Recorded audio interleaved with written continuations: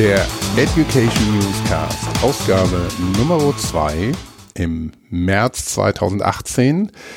Herzlich willkommen. Mein Name ist Christoph Hafner und ich werde, wie schon in der ersten Folge dieses Podcasts, durch die Sendung moderieren, werde mich dabei aber kurz halten, weil ich freue mich ganz besonders, dass wir heute unseren ersten Deep Dive Podcast in dieser Serie hier vorstellen können.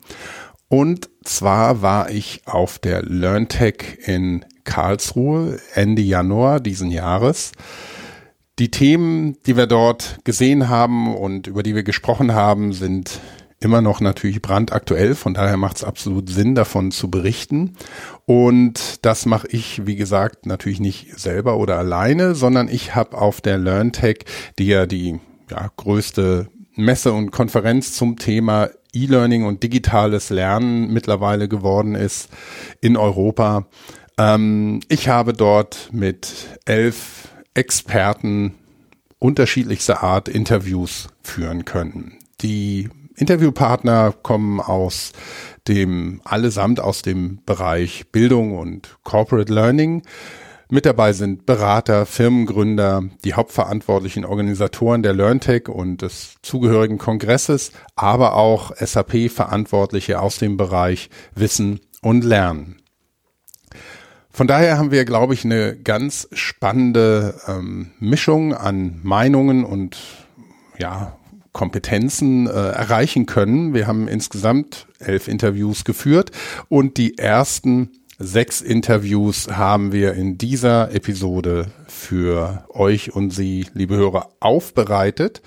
Und das Leitthema aller Interviews war das Lernen und die Kompetenzen in der digitalen Transformation im Zeitalter des digitalen Wandels. Was bedeutet das für die Firmen, für die Unternehmen, für die Lernenden und auch für die für das Lernen verantwortlich sind? Und wir starten heute mit den ersten 6 Interviewpartnern. Mit dabei Professor Peter Henning, Lars Sato, Michael Repnik, Sabine Staritz, Armin Hopp und Bernd Welz. Ich wünsche viel Spaß beim Zuhören. Die Learntec ist vor 26 Jahren entstanden als kleine Veranstaltung in der Pädagogischen Hochschule in Karlsruhe. Und ist 18 Jahre lang im Prinzip gemacht worden von 2 Kollegen von dieser Pädagogischen Hochschule, die dann aber, ich möchte meinen, so ab 2005 keine Innovation mehr gesehen haben. Und die Learntec ging so langsam dann den Bach runter, bis wir, das heißt Sven Eichler und meine Wenigkeit, 2010 dann das Ruder übernommen haben und gesagt haben, also gut, das wollen wir jetzt bitte wieder auf andere Bahnen bringen. Und das Erfolgsrezept ist ganz genau das, was ich bereits erwähnt habe. Das heißt also dadurch, dass wir die relevanten Themen für den Fachkongress auswählen, die Referenten von Hand auswählen und coachen in Bezug auf die Inhalte, setzen wir im Prinzip die Agenda für die Gesamtveranstaltung.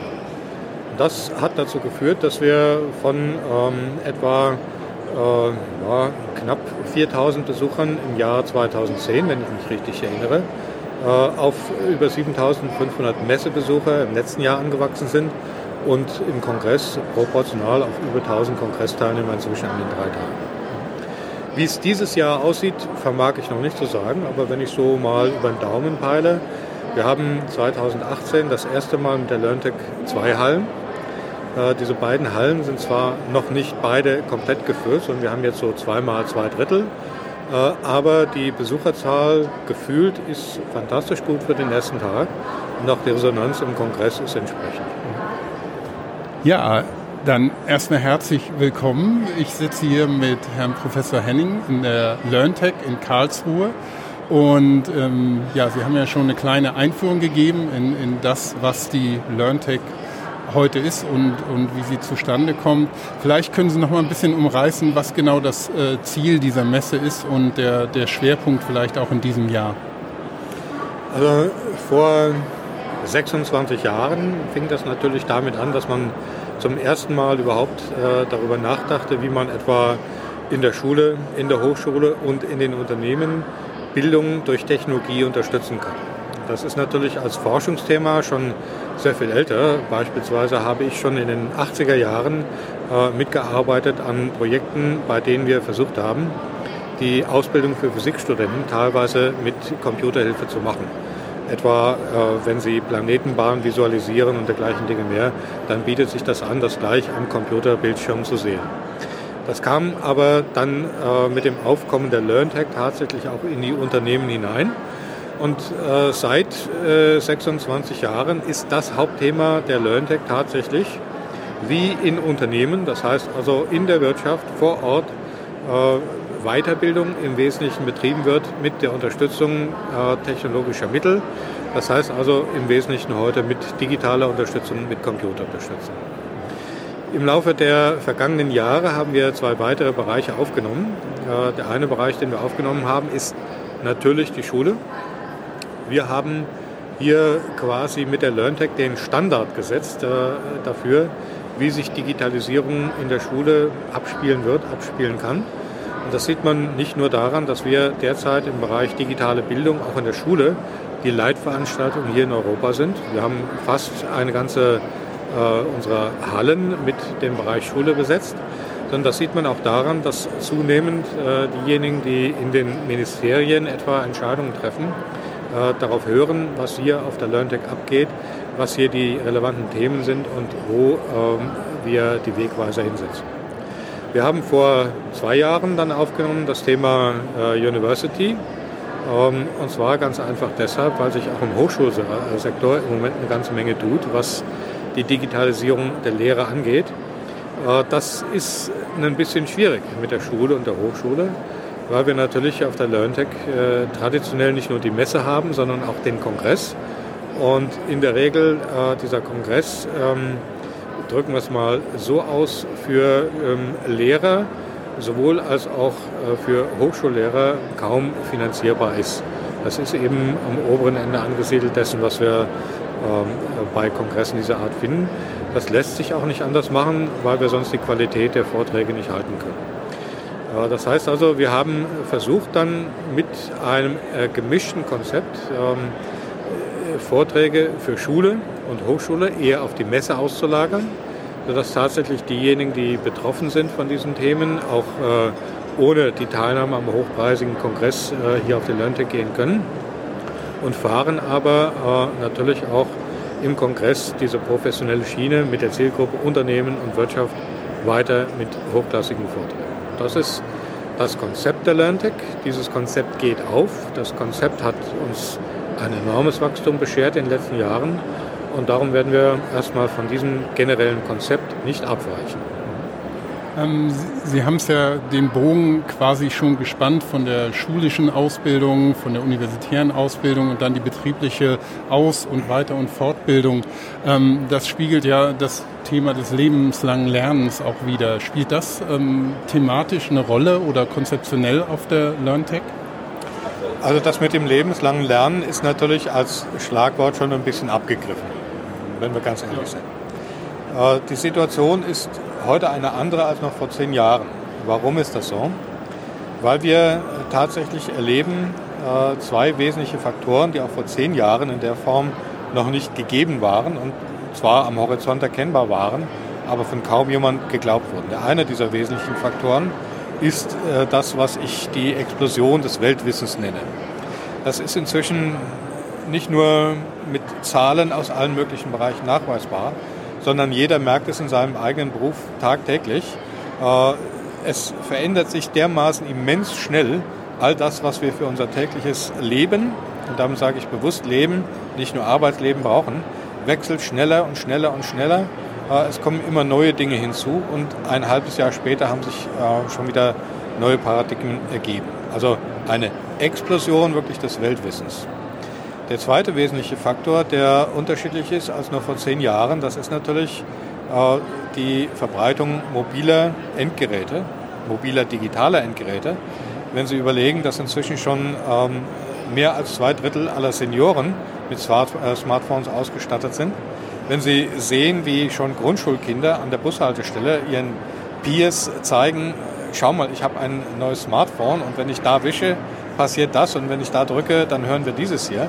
dann sehen Sie, dass tatsächlich dieses für alle Menschen, jeden Alters, revolutioniert hat die Art und Weise, wie wir an Informationen kommen, wie wir mit Informationen umgehen und wie wir mit unseren Mitmenschen kommunizieren. Und diese beiden Faktoren, die waren eben vor 10 Jahren in der Form noch nicht da.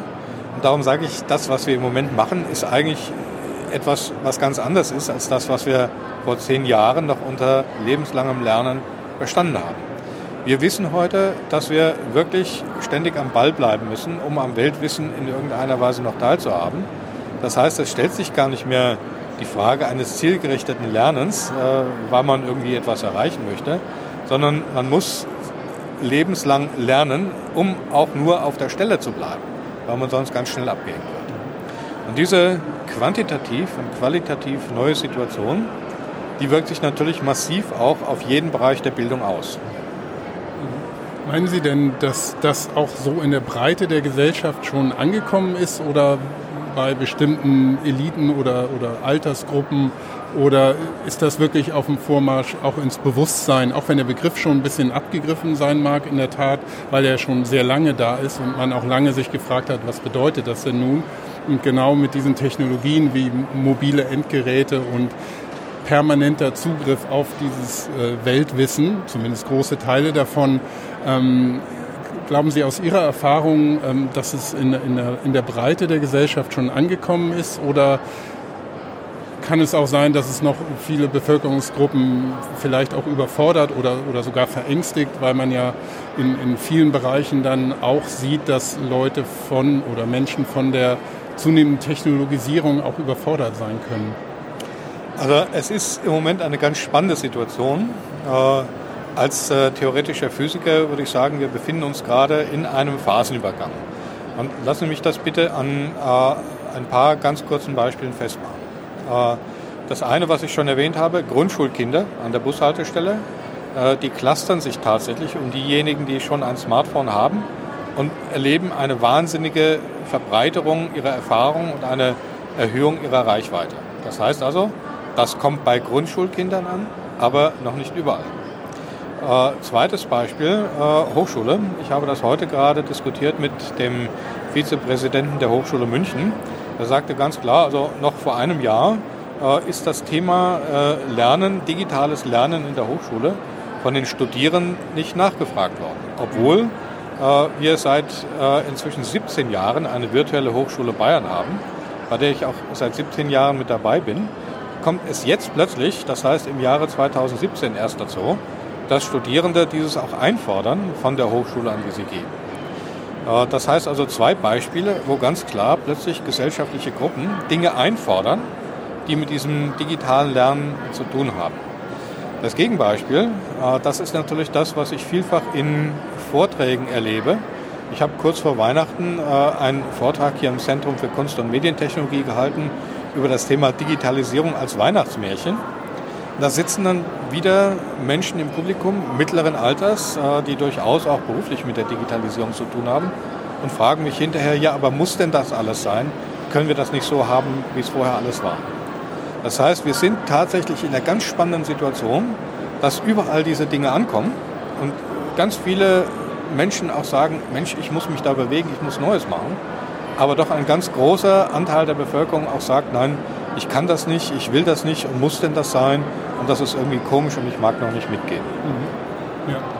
Ja, ich glaube, ja, genau, das ist ein ganz wichtiger Punkt, dass dieses komisch vorkommen und noch nicht, sich vielleicht auch noch nicht abgeholt fühlen.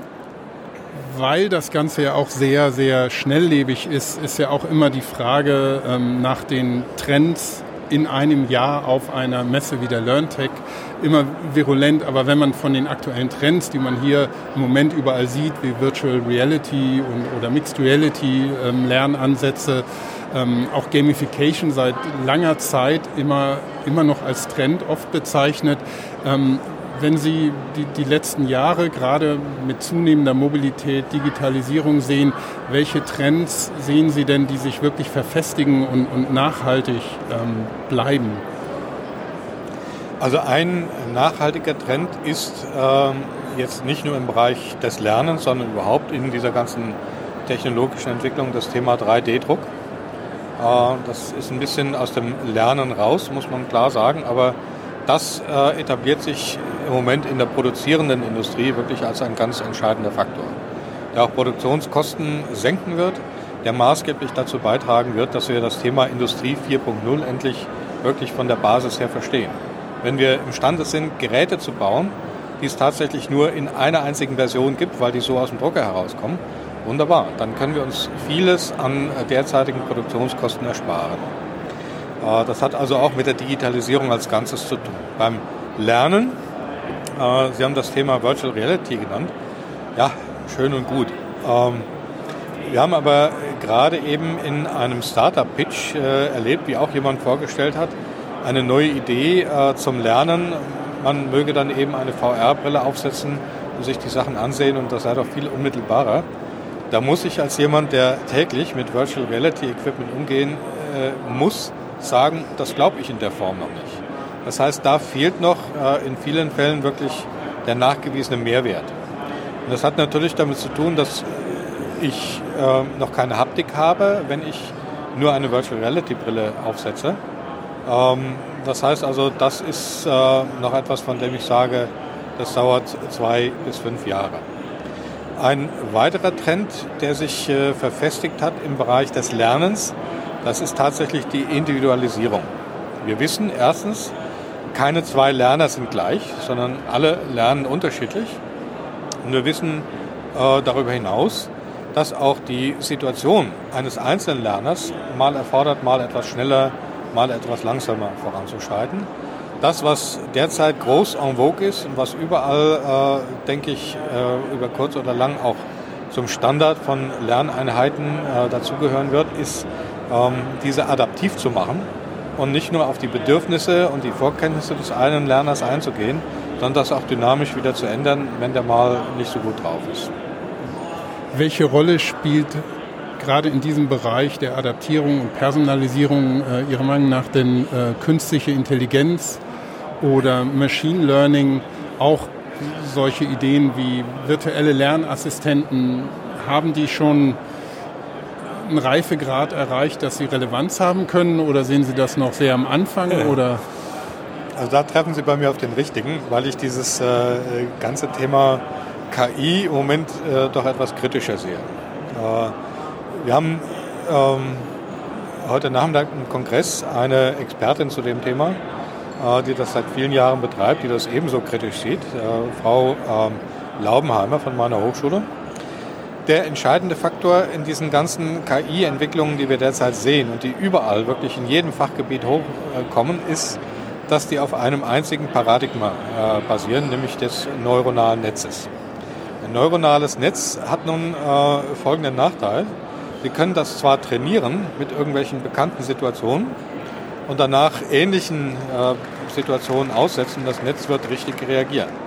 Sie haben aber bei einem solchen neuronalen Netz keinerlei Kenntnis darüber, wie jetzt tatsächlich die Regeln sind, die das Ding gelernt hat. Sie können also beispielsweise bei einem autonom fahrenden Fahrzeug, das durch eine KI gesteuert wird, niemals nachweisen, dass tatsächlich in dem System eine Regel drin ist, du darfst den Fußgänger auf dem Fußgängerüberweg nicht plattfahren. Das wird sicherlich noch interessante Gerichtsverfahren zu dem Thema geben, aber die große Schwäche dieser ganzen KI ist in der Tat, dass wir nicht wissen, was darin steckt. Und insofern kann das uns zwar möglicherweise in bestimmten Situationen helfen. Als Lernbegleiter kann ich mir durchaus vorstellen, das System hat 35 Mitarbeiter schon erlebt und kann dann dem 36. sagen, gut, also in der Situation wähle doch bitte das und das. Aber es fehlt hier ganz konkret das pädagogische Modell. Das Wissen ist nicht abstrahierbar. Das erleben wir auch etwa, wenn wir solche künstlichen Intelligenzen einsetzen in der Naturwissenschaft, um, sagen wir mal, das wird derzeit ernsthaft diskutiert, am Europäischen Hochenergieforschungszentrum CERN, die Klassifikation von irgendwelchen Kollisionen von Teilchen mit Hilfe solcher neuronaler Netze zu machen. Die können zwar wunderbar herausfinden, hier ist was Interessantes passiert, aber warum und wieso und was die Regeln dieses Herausfinden sind, das wissen wir nicht. Das heißt, wir haben nachher vielleicht, wenn wir auf diese KI-Schiene setzen, so etwas wie eine 100%ige Vorhersagbarkeit von bestimmten Dingen, aber kein Verständnis, warum das nun vorhersagbar ist. Und damit, glaube ich, ist das Ganze auch in der Pädagogik nur sehr begrenzt einsetzbar. Denn das, was wir in der Pädagogik wollen, ist in der Tat auch eine Abstraktion. Wir wollen wissen, warum sich bestimmte Lerner so verhalten, wie wir das Lernen für die vielleicht noch besser machen können. Wir wollen sozusagen das dahinterliegende Modell haben. Und das können wir aus einer KI nicht extrahieren. Also ist die KI nicht die Wunderlösung für alle Fragen, die man hat, insbesondere beim Lernen? Die KI ist nicht die Wunderlösung. Es ist einfach im Moment eine Sau, die durchs Dorf getrieben wird. Sagen wir es ganz klar. Gut. Okay. Ich glaube, damit haben wir es. Herr Professor Henning, vielen, vielen Dank, dass Sie sich die Zeit genommen haben für das Interview. Vielen Dank.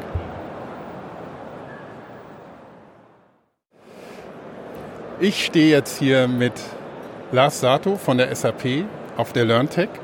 Und Lars, erstmal danke, dass du hier bist und dir die Zeit nimmst für ein kurzes Interview. Gerne. Und dein Thema, das du heute auch auf der Learntec hier vorträgst, sind Chatbots bei SAP. Und dahinter verbirgt sich ja, dass SAP Education auch bei SAP Gem erstmals einen digitalen Lernassistenten eingesetzt hat und damit so die ersten Gehversuche macht. Aber kannst du uns einmal kurz erklären, was denn hinter einem digitalen Lernassistenten genau steckt? Genau, wir haben für SAP Learning Hub, unsere externe Lernplattform für alle SAP Professionals, einen digitalen Lernassistenten entwickelt, basierend auf Machine Learning Technologie, der unsere Lerner bei Erreichen ihrer Lernziele unterstützt, der Fragen von Lernern beantwortet, der Lerner personalisiert begrüßt und auch Vorschläge machen kann in Zukunft für nächste Lernschritte und nächste Lerninhalte. Und dieser digitale Lernassistent ist aktiv in unseren Lern-Communities auf SAP Learning Hub. In den Lern-Communities haben wir mehr als 160.000 Lerner, von denen etwa 20.000 pro Monat aktiv sind. Und entsprechend bekommen wir sehr, sehr viele Fragen gestellt von Lernern zu allen möglichen SAP-Themen, zu Schulungsthemen. Und um unsere Moderatoren und Trainer zu entlasten, die in den Lern-Communities die Lerner betreuen, haben wir den digitalen Lernassistenten eingeführt. Was war denn die Hauptmotivation? Ihr habt ja Moderatoren in diesen Lernräumen, die sich ja auch um diese Aufgaben kümmern. Ist die Idee, dass die Moderatoren gar nicht mehr gebraucht werden oder steckt da was anderes hinter? Nein, wir wollten unsere Moderatoren entlasten, indem wir immer wiederkehrende Aufgaben an die digitalen Lernassistenten abgegeben haben, sodass sich unsere Moderatoren wirklich auf das konzentrieren können, was ihre eigentlichen Hauptaufgaben sind, nämlich den Lernprozess zu unterstützen, die Lerner mit extra Materialien, extra Übungen dabei zu unterstützen, ihre Lernziele zu erreichen. Unsere digitalen Assistenten beantworten Fragen, typischerweise immer wiederkehrende Fragen, also Fragen, die wir häufig bekommen. Das können technische Fragen sein, wie bekomme ich Zugriff auf die Lern-Community oder wie kann ich mein mobiles Endgerät nutzen, um Inhalte abzurufen, aber auch einfache fachliche Fragen. Aber wenn es dann ins Detail geht oder wenn es auch darum geht, Lernern Feedback zu geben, setzen wir da ganz auf unsere Trainer, unsere sehr erfahrenen Trainer. Alle unsere Lern-Communities werden von SAP-Trainern betreut, die dann genau diese Aufgaben besser wahrnehmen können und dafür mehr Zeit haben. Mhm. Und wenn ihr jetzt die ersten Schritte, wie du gesagt hast, gemacht habt mit einem digitalen Lernassistenten, wie schätzt du von heute aus gesehen die Zukunft ein? Wird das sich stark durchsetzen? Wird das immer mehr kommen? Wird das einen wichtigen Bereich einnehmen? Ich glaube schon, dass digitale Lernassistenten eine sehr wichtige Rolle in Zukunft spielen werden, weil sie mithelfen können, Lernen weiter zu individualisieren. Und weil sie auch mithelfen können, die ja sehr knappe Ressource des Trainers, des Moderators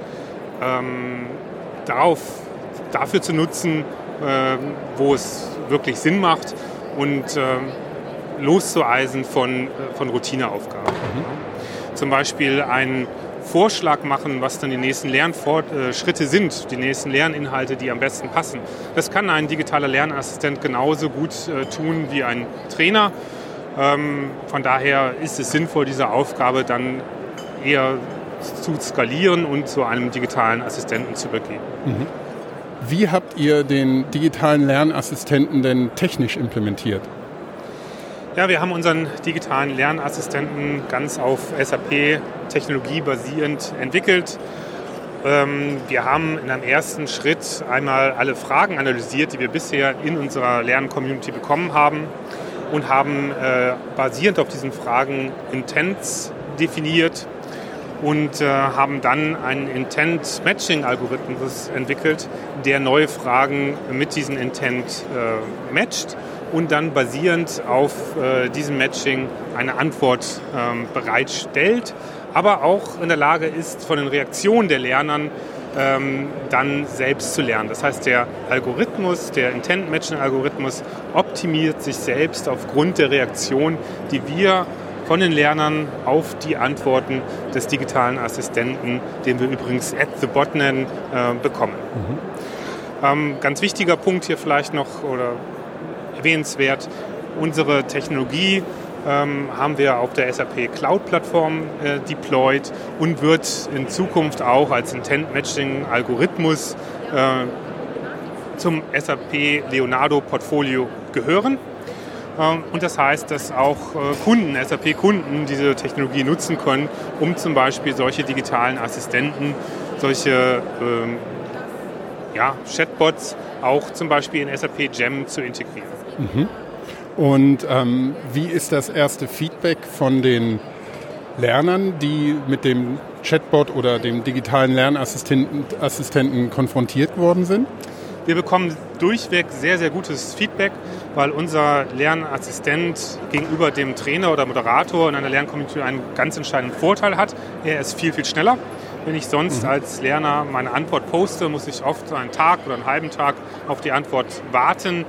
@thebot, unser digitaler Bot, postet seine Antwort sofort, sodass ich sofort sehe und dass mir sofort geholfen wird. Von daher sind die Reaktionen da sehr, sehr gut. Ein anderer Grund, warum wir durchweg positive Reaktionen bekommen, ist, dass sich unser digitaler Lernassistent auch als solcher vorstellt. Das heißt, wir tun nicht so, als wenn wir im Hintergrund irgendwelche Trainer oder Moderatoren hätten, die diese Antwort schreiben, sondern unser digitaler Lernassistent stellt sich als @thebot vor und bittet auch um Feedback auf seine Antworten, um durch das Feedback weiter zu lernen. Mhm. Und wie sieht es dann mit der Akzeptanz aus der Perspektive, dass man jetzt mit einer Maschine konfrontiert ist und durch die Assistenz bekommt und vielleicht nicht durch einen Menschen direkt? Gibt es da Ressentiments oder Berührungsängste? Nein, ich glaube, dadurch, dass unser Bot sehr viel schneller ist als der Mensch und dass er mir schon mal eine erste Antwort geben kann. Es ist ja bei unserer Technologie so, dass wenn unser Bot eine Antwort postet, eine Antwort gibt, die, wie gesagt, sehr schnell erfolgt, dass auch der Moderator oder der Trainer in einer Lerncommunity dann zusätzlich noch seine Antwort auch geben kann. Aber die Antwort vom Bot, die ist schon mal da, die hilft mir, die gibt mir sehr viele Informationen. Wenn es dann spezieller wird, kann der Trainer oder der Moderator unserer Lerncommunity dann noch ergänzen. Wir kriegen übrigens auch aufgrund des positiven Feedbacks sehr, sehr viele Anfragen von Kunden, die das gerne nutzen würden für ihre SAP-Schulung, für die Ausbildung ihrer Mitarbeiter. Weil natürlich, wenn ich durch eine Schulung gegangen bin, am Anfang ich hinterher immer noch Fragen habe.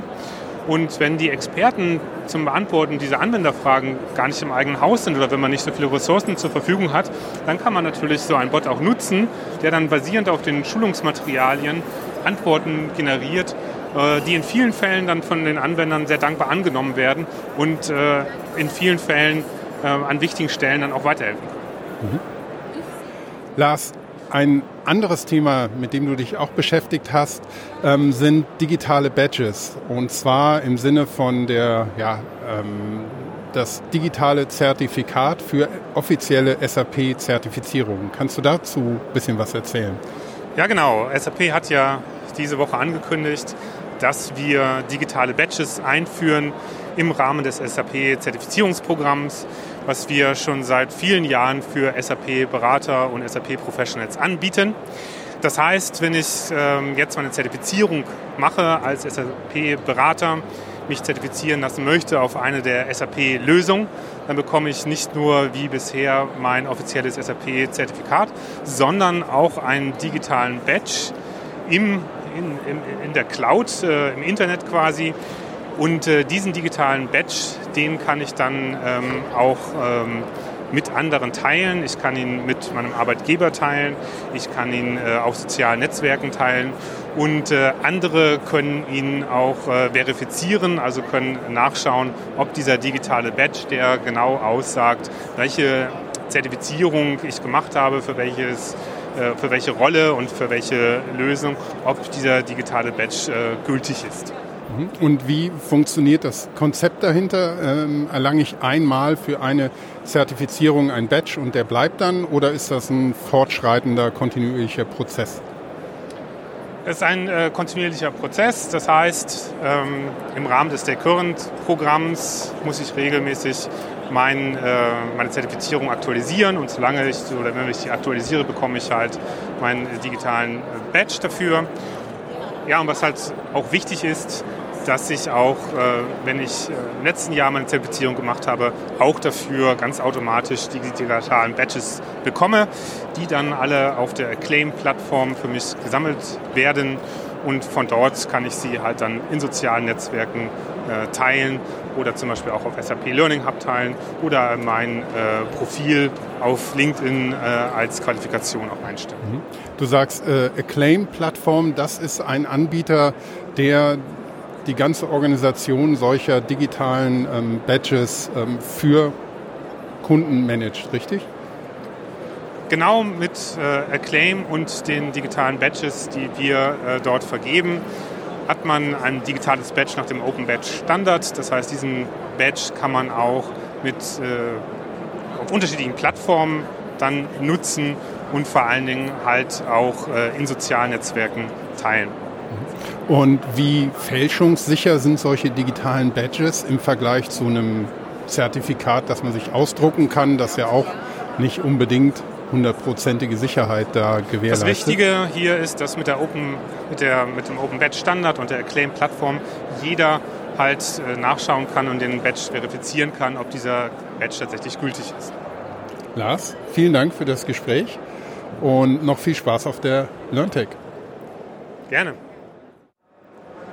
Mein nächster Gast hier auf der Learntec bei unserem SAP Education Podcast ist Michael Repnick. Michael, du bist Managing Director von der Learntec Consulting. Wir wollten mit dir auch über unser Leitthema bei diesem Podcast sprechen, die Digitalisierung, die digitale Transformation. Was bringt das im Wissens- und Lernbereich an Herausforderungen oder auch Problemen bei Unternehmen? Vielleicht kannst du kurz ein bisschen was zu dir und der Learntec Consulting sagen. Gerne. Danke für das Gespräch. Bin in der Zwischenzeit seit 2001 im Thema Learning oder Lernen, je nachdem. Und das Unternehmen, für das ich arbeite und das ich gegründet habe, ist Learntec. Es gibt auch ein Schwesterunternehmen, das heißt Teil. Das heißt, wir sind in all den HR-Themen, in all den Personalprozessen typischerweise drinnen. Bei Teil mit SAP SuccessFactors, bei Learntec ganz stark mit Blick auf E-Learning und Digital Learning für Unternehmenskunden. Ich habe schon umrissen, es geht um die digitale Transformation und die Herausforderungen. Da wir hier auf der Learntec sind und uns einen Einblick in neueste Technologien, Trends und interessante Entwicklungen leisten können, was siehst du in dem Bereich als relevant und interessant an? Ja, ich glaube, dass das Thema Digitalisierung insgesamt einfach komplett überschwappt in alle Bereiche des Lebens, auch in das Thema Lernen und Learning. Und was wir hier sehen, ist letztlich ein großer Informationsbedarf auch der Besucher, die aber alle eine ähnliche Problemstellung haben. Alle wollen sich verändern, alle wollen digitalisieren und transformieren. Und die große Frage ist, was machen wir jetzt konkret? Wie machen wir es? Wie fangen wir an? Wie nehmen wir die Menschen mit letztlich? Wie klappt das? Und da habe ich auch einige Stimmen auf Twitter zum Beispiel heute dann gehört, die gesagt haben, naja, sie sind nach Hause gefahren, waren ein bisschen nachdenklich. Es geht hier immer noch häufig um formelle Lernmethoden oder Dinge mit modernem Anstrich, Virtual Reality, Augmented Reality, Analytics und sonst was. Und viele Unternehmen sind dort noch gar nicht. Also wenn die Frage sozusagen ist, was ist jetzt besonders relevant in dem ganzen Thema Digitalisierung? All die Themen, die wir alle kennen, die ständig angesprochen werden. Und der große Knackpunkt, und da geht es für mich um die Relevanz, ist, wie kommt man da als Unternehmen hin? Wie schafft man diesen Weg? Wie schafft man das als Mittelständler? Wie schafft man das als Großkonzern? Und das ist die Frage, die eigentlich viele umtreibt. Ja. Gibt es irgendwelche konkreten Technologien, wo du denkst, die sind entweder neu oder schon eigentlich lange da, aber könnten jetzt so ihre Sternstunde erleben, weil sie jetzt die nötige Relevanz bekommen aus dieser Notwendigkeit heraus, dass man sich wirklich viel Gedanken machen muss. Gerade du hast auch erwähnt, man muss die Menschen mitnehmen.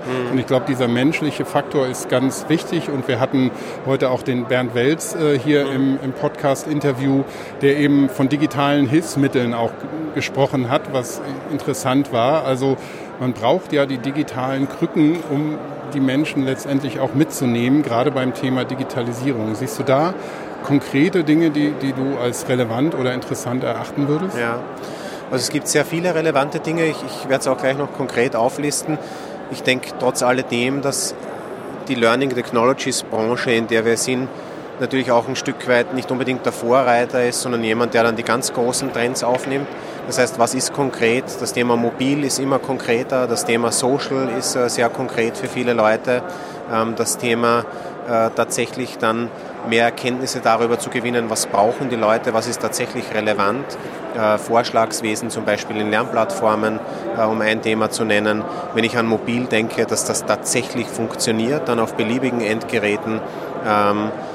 Und wir reden jetzt dann schon von neuen Themen, da würde ich sagen, da sind andere ein Stück weiter voraus sozusagen, wenn wir jetzt an Augmented und Virtual Reality denken. Das klingt ganz toll, aber die Learning-Branche ist ja dort noch nicht ganz angekommen. Aber das sind alles total relevante Themen dann letzten Endes natürlich, die Leute beschäftigen. Und die Frage ist, wie ich es vorher auch angesprochen hatte, wie relevant kann da die HR- und Learning-Branche dann sein letztlich? Weil Sie und ich verwenden alle auf ihren Mobiltelefonen die neuesten Apps, die spannendsten Dinge und man ist heute nicht mehr perplex und erstaunt, dass das grundsätzlich funktioniert und dass das über die Cloud funktioniert, die natürlich auch hochrelevant ist und nicht mehr alles nur installiert ist. Die Frage ist, wie kann sich das Thema Lernen da auch sinnvoll verankern und nicht eine weitere Insel kreieren, sondern sich dann wirklich einweben in diesen Gesamtprozess der Digitalisierung.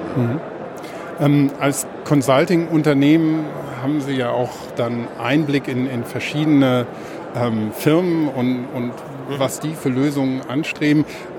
Gibt es vielleicht ein paar konkrete Beispiele, wie Unternehmen wirklich diesen digitalen Wandel mit Lerntechnologien auch unterstützen? Ja, ein ganz konkretes Beispiel. Wir arbeiten derzeit mit einem sehr großen Industrieunternehmen zusammen. Ganz bekannter Name, über 100 Jahre, 150 schon, um genau zu sein. Und die gehen genau diesen Weg der Digitalisierung mit all den Schmerzen und Herausforderungen, die es gibt. Das Unternehmen hat sich durch einen großen Verkauf zwischenzeitlich auch halbiert und möchte sich quasi neu erfinden. Und das, was wir jetzt im Learning and Development sehen, ist natürlich nur ein kleiner Teilausschnitt des Gesamtwandels, den das Unternehmen durchläuft. Was machen die konkret? Die gehen eigentlich weg von klassischen Serviceleistungen in der Industrie, Produkten, die installiert werden oder verkauft werden, hin zu einem Thema, wie können wir eigentlich an einer digitalen Fabrik arbeiten, wie können wir, und das geht jetzt in Fachchinesisch rein, digitale Zwillinge schaffen und letztlich über Sensoren und viele andere Möglichkeiten mehr dann Daten gewinnen. Und das klingt alles ganz toll, bedeutet aber einen tiefgreifenden Wandel. Und das Industrieunternehmen hat dann als Weg erkannt für sich, dass sie die über 20.000 Mitarbeiter da überhaupt mal einbinden müssen, dass sie die mitnehmen müssen. Die schaffen ein Lernportal, um es jetzt mal so zu umschreiben, wo Informationen zusammenlaufen, wo Dinge, die für die Menschen selbst relevant sind, werde ich von Robotern ersetzt oder doch nicht, wann kommt das, was bedeutet das genau, was ist Machine Learning, dass die wirklich dort mal einsteigen können, aber sehr praxisrelevant und weniger von einer Metaebene quasi Zeitungsartikel, was ist Machine Learning, sondern was heißt das jetzt konkret für mich? Und da mal beginnen die Leute mitzunehmen, auch Stimmen einzufangen von den Fabriksgeländen, wo gefragt wird, wo Videos aufgezeichnet werden und anderes mehr. Und die versuchen, die alle mitzunehmen und dann tatsächlich in konkrete Umsetzungen zu gehen und dann immer weiterzuführen, bis wirklich so ein Kompetenzbaum auch gefüllt wird, dass die Menschen auch in diese neuen Themen, die da erforderlich sind, dann tatsächlich reingehen können. Das ist eine Rieseninitiative, aber Learning and Development ist natürlich nur ein Teil dessen, um was es eigentlich geht. Aber auch hier zeigt sich das, was ich vorher gesagt hatte, je näher wir da am Kerngeschäft dran sind, rund um dieses Thema Lernen, desto besser, desto praxisrelevanter. Also ich würde weniger in Kategorien denken, was muss Personal und HR machen, für sich sozusagen, sondern stärker zu denken, wie transformiert sich eigentlich die ganze Wirtschaft und alles, was da dahinter steht und was bedeutet das für uns als Learning and Development, und daraus ergeben sich dann ganz viele Dinge. Bei dem Industrieunternehmen, um auf das Beispiel zurückzukommen, ist die Lösung natürlich nicht nur mehr E-Learning-Kurse zu machen oder nur mehr Präsenzseminare. Das ist schon ein alter Hut und lange her. Es muss natürlich ganz anders gemacht werden und tatsächlich den Namen Blended Learning dann auch verdienen sozusagen. Ja, es gibt ja nun gerade in großen Unternehmen immer eine große Bandbreite an unterschiedlichen Mitarbeitern, auch was das Alter angeht, was die digitale Kompetenz, die man schon mitbringt, angeht. Es gibt die sogenannte Generation Y, der man ungeahnte, geheimnisvolle Kompetenzen zuschreibt, die in der Praxis dann vielleicht doch gar nicht vorhanden sind, weil noch andere Kompetenzen benötigt werden, die da gar nicht sind. Und es gibt auch ältere Mitarbeiter, die vielleicht schon alle nötigen Kompetenzen mitbringen, aber manche vielleicht auch noch sehr wenige und sogar unter Umständen Angst haben vor dem Thema Digitalisierung, digitaler Wandel, dass es weniger eine Chance ist, sondern auch eine konkrete als Bedrohung wahrgenommen werden kann. Haben Sie da Konzepte oder Beispiele vielleicht, wie man auch diese unterschiedlichen Generationen im Lernen mitnehmen kann? Ja, ich denke, ich möchte jetzt nicht zu komplex sozusagen einfach erscheinen dann vom Grundsatz her, wenn wir über Kompetenzen sprechen, aber vielleicht eins vorweg noch. Bei Kompetenzen geht es ja weniger darum, ich bediene gerne Facebook. Das ist jetzt per se keine Kompetenz sozusagen, es ist einfach ein Werkzeug, das man eben gut verwendet, gerne verwendet, wie auch immer. Ich glaube, dass es um dahinterliegende Kompetenzen gibt.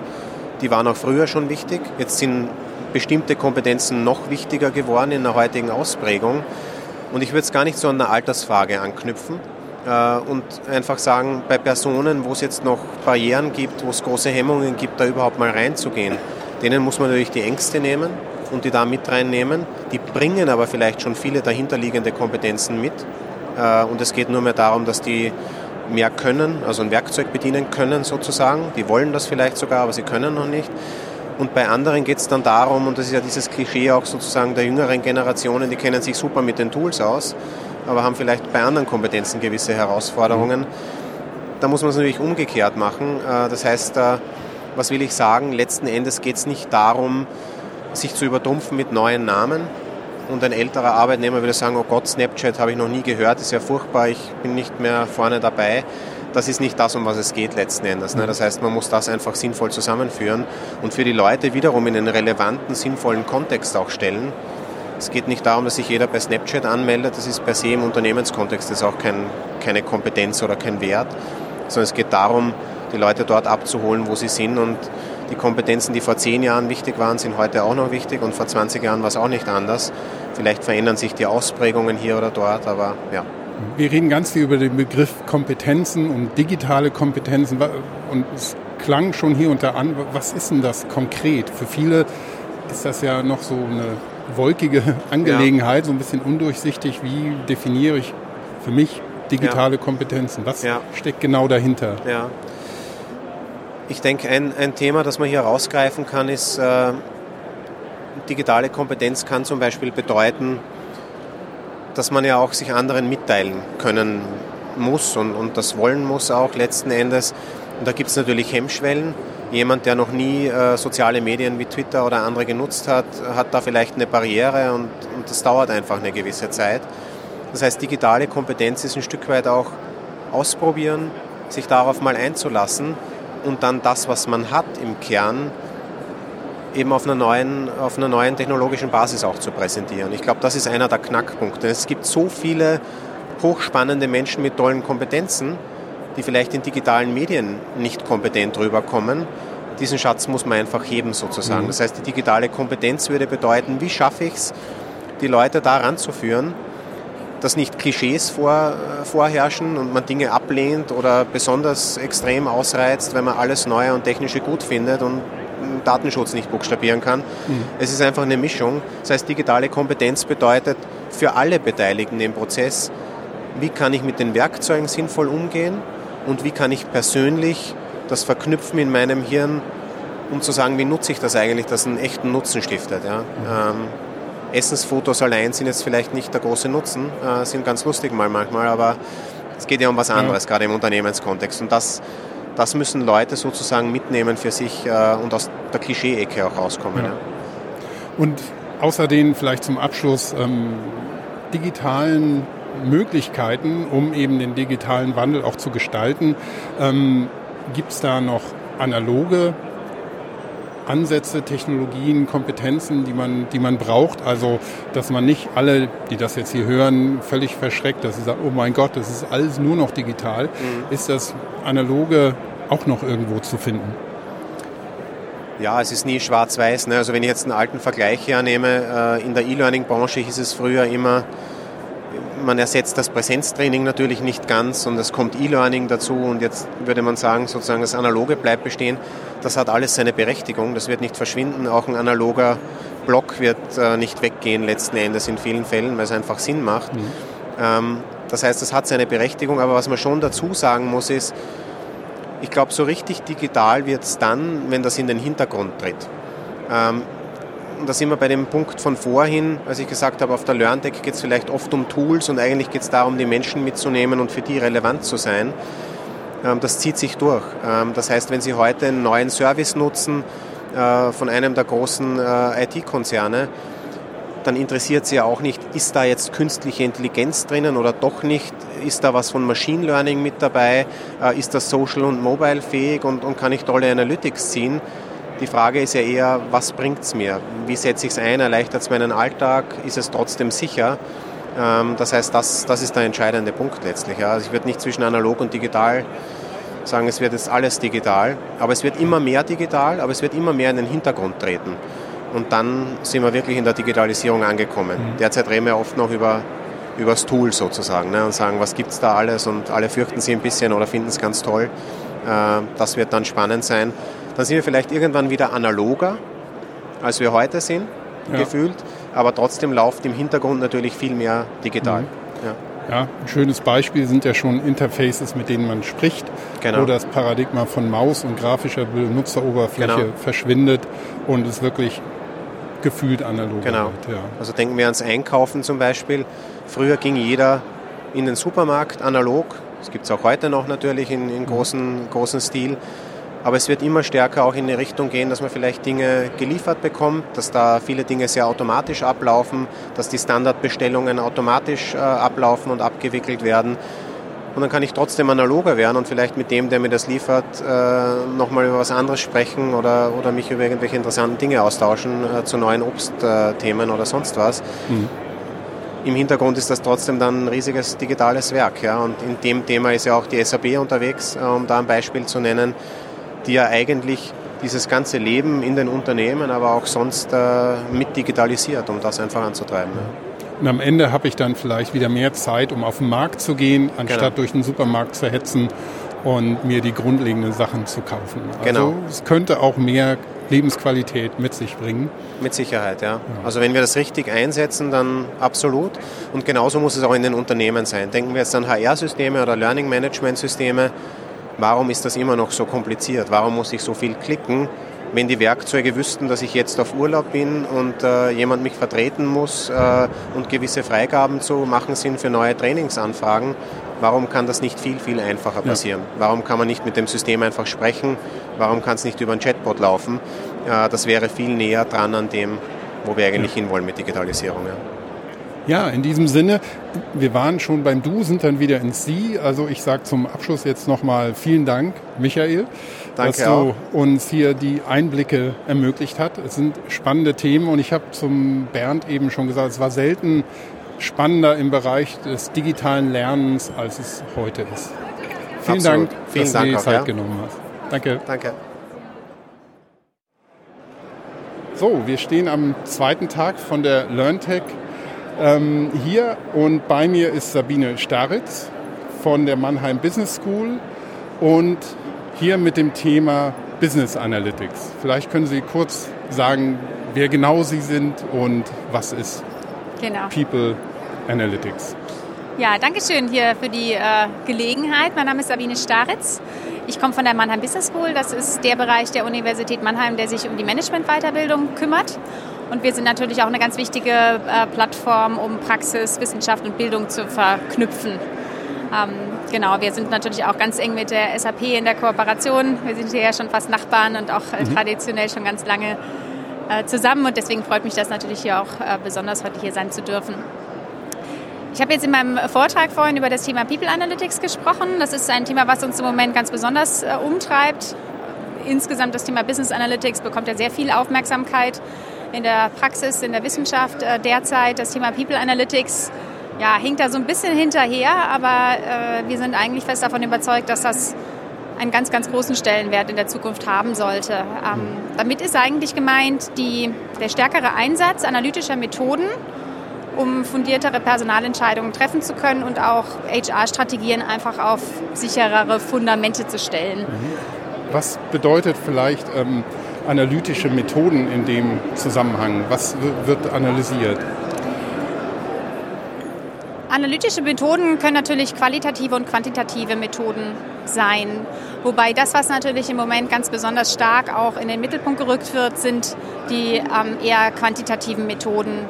Auch der ganze Bereich ist beispielsweise, man nennt das auch evidenzbasiertes Personalmanagement. Also wie kann ich wirklich mit statistischen und mathematischen Modellen nachweisen, dass die Erfolgswahrscheinlichkeit einer besonderen Personalentscheidung auch ganz besonders hoch ist? Oder wie kann ich zum Beispiel prädiktive Analysen einsetzen, um Fluktuationen vorherzusagen? Das sind natürlich dann schon etwas fortschrittlichere Modelle. Aber die qualitativen Methoden spielen auch eine wichtige Rolle, weil man ja nicht nur Analyse zum Selbstzweck macht, der Analyse der Analyse wegen, sondern man muss sich ja wirklich genau überlegen, welche Analysen möchte man eigentlich oder welche quantitativen Methoden möchte man eigentlich zum Einsatz bringen, um was eben rauszufinden. Da sollte man natürlich ganz arg darauf aufpassen, dass das irgendwo auch einen Impact hat und nicht nur wieder in den Grenzen der Personalabteilung Themen betrifft, gerade jetzt im Moment am Anfang. Und dazu braucht man natürlich auch viele qualitative Methoden. Auch Design Thinking ist ein wichtiges Thema, um überhaupt mal zu adäquaten Fragestellungen zu kommen. Ich könnte mir gut vorstellen, gerade wenn es um People Analytics im betrieblichen Umfeld geht, ist es ja auch was Daten sammeln, die man analysieren kann, angeht, auch ein sensibles Thema, weil es ja auch persönliche Daten wahrscheinlich sind von Mitarbeitern. Inwiefern ist das ein Thema, Stichwort Anonymisierung von Daten? Das ist ein ganz großes Thema. Das muss alles eigentlich sozusagen mit einhergehen. Und das ist natürlich auch für uns das besonders Spannende an dem Thema. Man hat hier nicht nur die analytischen Seiten, man hat nicht nur die Personalthemen, die man hier betrachten muss, sondern man hat einfach auch natürlich die Organisation als Gesamtkontext und man hat ethische Schnittstellen oder Schnittstellen zum Thema Ethik, Corporate Social Responsibility, ganz wichtig zum Thema Recht und auch Philosophie. Also es sind viele, viele Themen, die da mit reinspielen und Fragestellungen, die man da sozusagen mitdiskutieren kann. Und man kann natürlich auch out of the box viel lernen. Ich hatte auch bei dem Vortrag von unserer Kooperation mit der TSG Hoffenheim erzählt. Wir sind ja auch quasi fast Nachbarn und die TSG Hoffenheim setzt auch People Analytics natürlich wieder mit ein bisschen Anpassung im Sportwesen ein. Aber im Grunde genommen ist die Idee einfach, wie kann ich einfach auch digitale Tools, Anwendungen und Messverfahren dazu nutzen, meine Sportler motiviert und leistungsfähig auf natürlich lange Sicht, aber natürlich vor allen Dingen dann, wenn es drauf ankommt, nämlich während des Spiels am Wochenende, wie kann ich das eben hinbekommen und wie kann ich dann eben auch Entscheidungen auf Daten und Fakten basieren lassen. Aber die Funktion, die das macht, ist die Sportpsychologie und die vereint eigentlich sozusagen die Förderung, aber eben auch die Forderung der Mitarbeiter. Also es werden die Mitarbeiter werden dort, oder die Sportler, die Fußballspieler werden dort nicht nur, sind auch Mitarbeiter in dem Sinn. Aber die Sportler werden dort nicht nur sozusagen in Anführungsstrichen getrimmt, was natürlich ja die große Angst der vieler Mitarbeiter ist, sondern sie werden auch natürlich beschützt. Und wenn ein Mitarbeiter mal sozusagen schlechte Messwerte hat, dass es ihm einfach mal nicht so gut geht, dann wird dafür gesorgt, dass es ihm wieder besser geht und dass er vielleicht auch mal nach Hause fahren kann zu seiner Familie oder dass er einfach mal irgendwie in Gespräche gehen kann oder einfach mal eine Pause bekommt. Und ich glaube, das ist ganz, ganz wichtig, dass wir all diese rechtlichen, ethischen Aspekte gleichzeitig diskutieren. Dass wir uns aber jetzt im Moment, wir sehen es im Ausland, gibt es einfach ganz andere Bewegungen. Da wird das Thema noch wesentlich höher eingestuft als hier im deutschen Raum und es wird auch ganz anders bearbeitet. Aber wir müssen halt eben auch aufpassen, dass wir nicht überrollt werden. Weil wenn chinesische Konzerne, amerikanische Konzerne mit den Themen anders umgehen, aber vielleicht auch einfach durch bestimmte Methoden an Attraktivität für junge Talente gewinnen oder sie schneller finden als wir, dann haben wir natürlich da auch echte Wettbewerbsnachteile. Wie sieht das denn aus? Sie haben schon TSG Hoffenheim als eben Sportclub, Fußballclub erwähnt, mit weiteren Anwendungsfällen. Wie kann man sich das denn konkret vorstellen? Zum Beispiel auch aus der Mitarbeiterperspektive, aber auch aus der Arbeitgeberperspektive? Ja, die Anwendungsfälle können sehr vielfältig sein. Es kann natürlich sein, dass man sagt, welche Fragestellungen möchte ich einfach in Form von wirklich Indizes, die mir regelmäßig oder in Form von einfach Kennzahlen, die mir regelmäßig über bestimmte wichtige Fragestellungen Aussage geben. Welche Daten brauche ich dafür? Was muss ich dafür analysieren? Das kann sehr regelmäßige quasi Analyseverfahren sein, wenn ich jetzt zum Beispiel die Fluktuation vorhersagen möchte oder wenn ich jetzt zum Beispiel auch im Recruiting-Bereich Wahrscheinlichkeiten vorhersagen möchte, wie groß die Wahrscheinlichkeit, dass ein bestimmter Bewerber mit bestimmten Kriterien in 3 Jahren noch auf dem Job ist oder sich einfach da schnell im Grunde genommen seine Ziele erreicht oder welche Maßnahmen muss ich im Unternehmen durchführen, damit meine Belegschaft einfach weniger krank ist und einfach besser durchhalten kann in vielleicht zum Beispiel Stresssituationen oder solche Geschichten. Also es können aber Dinge sein, die man sehr regelmäßig immer wieder quasi monitort und analysiert, aber gibt natürlich auch Fragestellungen, die man eher vielleicht projektweise untersucht. Und die Praxisbeispiele, ich hatte auch bei dem Vortrag gesagt, es ist noch sehr, sehr überschaubar, was hier in Deutschland überhaupt an Anwendungsfällen schon in der Tat vorhanden ist. Und man muss natürlich auch aufpassen, dass es nicht Best Practices sind, die auch gut für einen Vortrag sind und um mal zu zeigen, wir machen das, sondern die auch wirklich im Grunde genommen einen Impact darstellen. Aber genau da sind wir ja im Moment auch dran. Und wir haben zum Beispiel an der Business School ganz unterschiedliche Programme. Wir haben insbesondere natürlich für die berufserfahrene Zielgruppe. Wir haben zum Beispiel MBA und Part-Time-MBA-Programme, wo Studenten auch an natürlich vielen Case Studies arbeiten und auch an Master-Projects arbeiten. Und da haben wir auch viele Themen, die wir jetzt eben dahingehend auch bearbeiten lassen. Und wo wir eben aber auch gar nicht so sehr sagen wollen, was schon die Frage vorwegnehmen wollen, was jetzt eigentlich analysiert werden soll, sondern wo wir beispielsweise jetzt auch im Sommer auf einer Veranstaltung eher einfach einen Case einer Reorganisation eines großen Unternehmens darstellen wollen, um dann die Frage ins Publikum zu geben, was könnten wir jetzt hier mithilfe von People Analytics bearbeiten, welche Fragestellungen sollten wirklich untersucht werden, damit am Ende das, was da eben auch geplant ist oder gerade schon gemacht wird, dann am Ende auch zum Erfolg führt.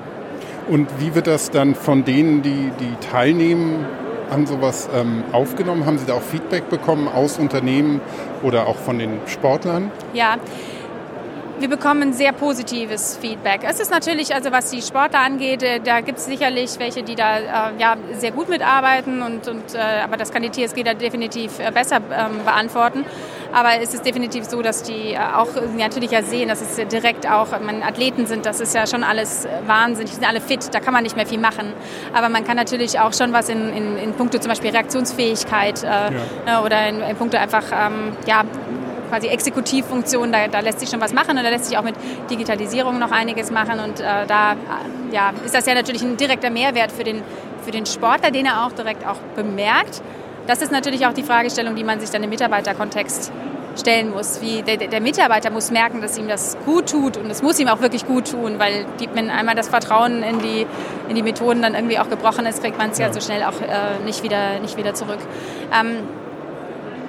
Aber insgesamt die Response auf das Thema ist sehr, sehr positiv. Also wir kriegen ein wahnsinniges Interesse. Wir hatten im Herbst einen Kick-Off-Workshop auch zum Austausch. Wir haben wirklich geguckt und sehr, sehr identifiziert, welche Unternehmen gibt es denn auch schon mal Leute, die das zumindest auf dem Titel haben oder die einfach schon mal dieses People Analytics im Unternehmen mit einzelnen Projekten vorantreiben. Und das ist schon noch sehr überschaubar. Aber die Menschen, die da zusammengekommen sind, waren alle wahnsinnig motiviert. Und jetzt haben wir eine Anschlussveranstaltung und wir kriegen da wirklich immer Postwenden sofort. Hey, wir wollen uns wiedersehen und wir wollen da weitermachen. Genau. Und auch von den Teilnehmern, es wird sehr, wir haben ja auch sehr internationale Teilnehmer, auch ganz spannend, es wird sehr unterschiedlich wahrgenommen. Es gibt natürlich Kulturen, die sagen, ja, wo ist denn das Problem? Ja, und dann gibt es uns. Ja, in Deutschland ist man schon traditionellerweise sehr kritisch mit allen möglichen Dingen, gerade wenn es um persönliche Daten geht oder auch die zunehmende digitale Vermessung des Ich, die ja im Privaten und wie im Beruflichen dann stattfindet. Und das ist dann das Stichwort Digitalisierung, mit dem auch viele Menschen, gerade in Deutschland vielleicht, auch ein Problem haben, während in anderen Kulturen, zum Beispiel im asiatischen Raum, die Hemmschwellen, auch Daten preiszugeben, viel geringer sind, oder in manchen skandinavischen Ländern ist es auch kein Problem, sein Gehalt öffentlich dargestellt zu sehen. Also kann ich mir gut vorstellen, dass es kulturell große Unterschiede gibt. Aber die Akzeptanz ist, denke ich, ein ganz wichtiger Erfolgsfaktor für Sie dann. Neben natürlich den Methoden, die zur Anwendung kommen, ist eben dieser menschliche Teil ein ganz wichtiger. Richtig.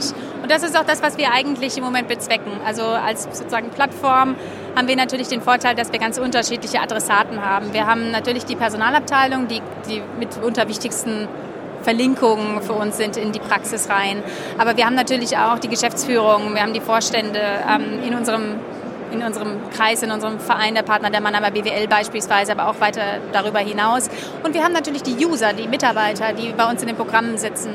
Und das Thema jetzt sozusagen von allen 3 Ebenen zu durchleuchten und einfach auch genau das, was Sie eben meinen, die Frage zu stellen, wie wirkt das denn auf euch? Also wie müsste man damit auch umgehen und wie müsste man das Thema vorantreiben, damit ihr es auch wirklich so, also ist immer die Frage, wir wollen Digitalisierung gestalten, dann müssen wir es aber auch machen. Und das ist ja genau das, was wir machen. Also wir wollen das wirklich von Anfang an gestalten. Es macht absolut keinen Sinn, das jetzt irgendwie zu übereilen und jetzt auch zu sagen, okay, wir müssen jetzt unbedingt ganz schnell People Analytics, so geht's auch gar nicht. Sondern man muss es sich erarbeiten und es ist auch gut, dass wir eine sehr vorsichtige Kultur sind, weil man kann wahrscheinlich, an uns selbst die größten Fehler, die größten Verletzungen sozusagen mit Privatsphäre auch bewirken, wenn man das halt eben nicht richtig macht. Und ich denke, ich sehe bei uns natürlich auf der einen Seite schon Gefahr und auch ein Problem, dass da die in den Personalabteilungen auch alleine schon von den analytischen Kenntnissen natürlich ein wahnsinniger Nachholbedarf besteht. Aber auf der anderen Seite, glaube ich, ist jetzt auch immer noch ein guter Zeitpunkt, da möglichst schnell nachzuholen. Und dann haben wir, glaube ich, auch in unserer Kultur mit dem Sicherheitsdenken gute Möglichkeiten, da weiterhin auch wettbewerbsfähig zu bleiben. Wir könnten so eine Art Sicherheitsbenchmark sein dann. Ja, genau. Eine Frage hätte ich dann noch, wir sind ja hier auf der Learntec natürlich. Welche Bedeutung hat denn People Analytics für betriebliches, aber vielleicht auch universitäres Lernen? Also ich denke, das hat ganz, ganz viele Auswirkungen. Also natürlich zum einen das Thema, was wir lernen. Dass wir einfach analytische Kompetenz, insbesondere bei der quantitativen Analyse, dass wir da einfach nochmal das einfach einfließen lassen. So wie wir alle jetzt mittlerweile mit PowerPoint umgehen können, müssen wir uns einfach brauchen wir eine Grundkenntnis über gewisse analytische Zusammenhänge und Kennzahlen und was sich da eigentlich dahinter verbirgt. Also ich glaube, man kann in der heutigen Welt schwierig sagen, okay, da gibt es die Abteilung XY und die kennt sich damit aus. Also man braucht schon eine gewisse Offenheit, sich dann damit auseinanderzusetzen. Es hat natürlich, das ist so ein bisschen, was man lernt. In Bezug auf das, wie man lernt, hat natürlich People Analytics, das ist auch Learning Analytics, ist ein ganz wichtiges Feld von People Analytics. Wie lernen die Leute?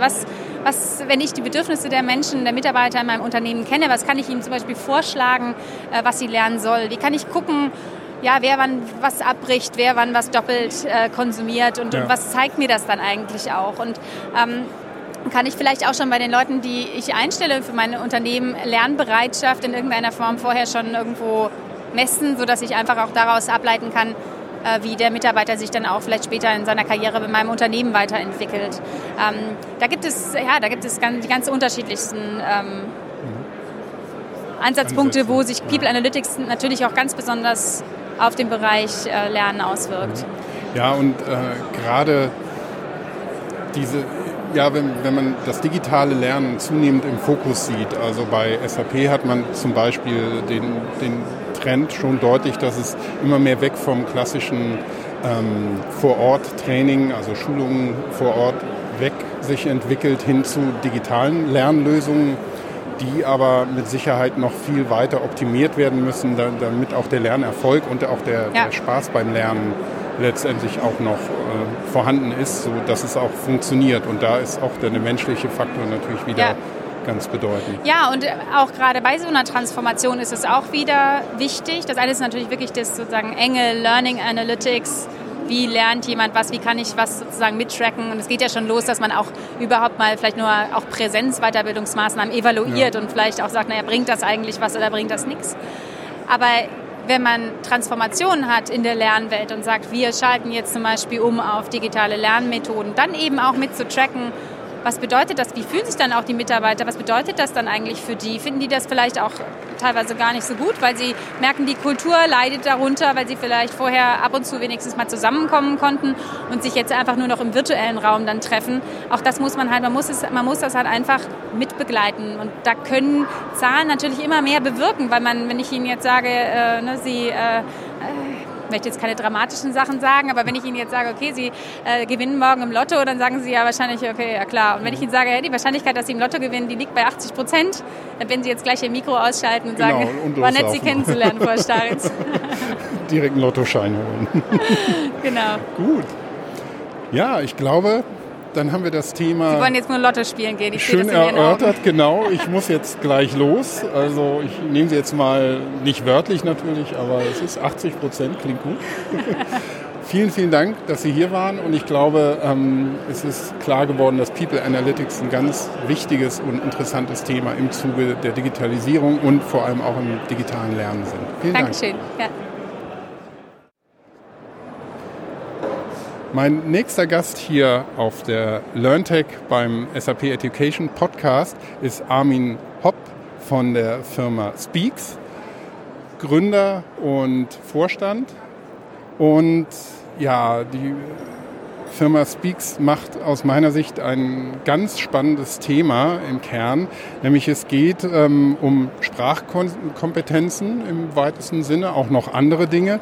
Aber genau das Thema fand ich in einem Vorgespräch, das wir heute hier auf der Messe hatten, ganz interessant und auch relevant und wichtig. Und von daher bin ich sehr froh, dass Sie hier heute am Interview teilnehmen. Ja, gerne. Okay. Ja, Sprachkompetenz natürlich nicht nur für sich genommen, ist natürlich auch ein weites Thema, aber es geht um Fremdsprachen, um Sprachenerlernen, um kontinuierliches Lernen von Fremdsprachen und ganz spannend, Sprachkompetenz im Zeichen von digitaler Transformation, aber auch Globalisierung, gerade bei großen Unternehmen, die weltweit aufgestellt sind, die internationale Teams haben, ein ganz, ganz wichtiges Thema, weil wenn die Kommunikation nicht stimmt, kann ich mir vorstellen, dass viel schief läuft. Und ich habe mir heute dann noch gedacht, so ein Beispiel wie Airbus. Der Airbus wird in verschiedenen Ländern von verschiedensprachigen Teams zusammengebaut und wir sitzen am Schluss da drin und hoffen, dass die Kommunikation funktioniert hat. Wie sieht's aus mit Sprachkompetenzen in der digitalen Transformation? Ja, vielen Dank nochmal für die Einführung. Das mal vielleicht vorweg, Speaks kümmert sich um große Unternehmen. Wir arbeiten für große Unternehmen, die weltweit vertreten sind und damit einen Kommunikationsbedarf über Grenzen hinweg haben. Wir machen nicht direkt Sprachkurse, sondern wir haben eine cloudbasierte Plattform entwickelt über Jahre, mit der wir Mitarbeiter von Unternehmen befähigen, sich über das, was das Unternehmen macht, sinnvoll auszutauschen. Kommunikationstraining im weitesten Sinne. Das haben Sie ein Beispiel genannt. Das ist im Grunde die Grundlage unserer Arbeit ist, wenn Sie so wollen, die Digitalisierung, eigentlich die Globalisierung der großen Industriebranchen, ob das die Fertigungsbranchen sind, Automobil, Finanzindustrie und dergleichen mehr.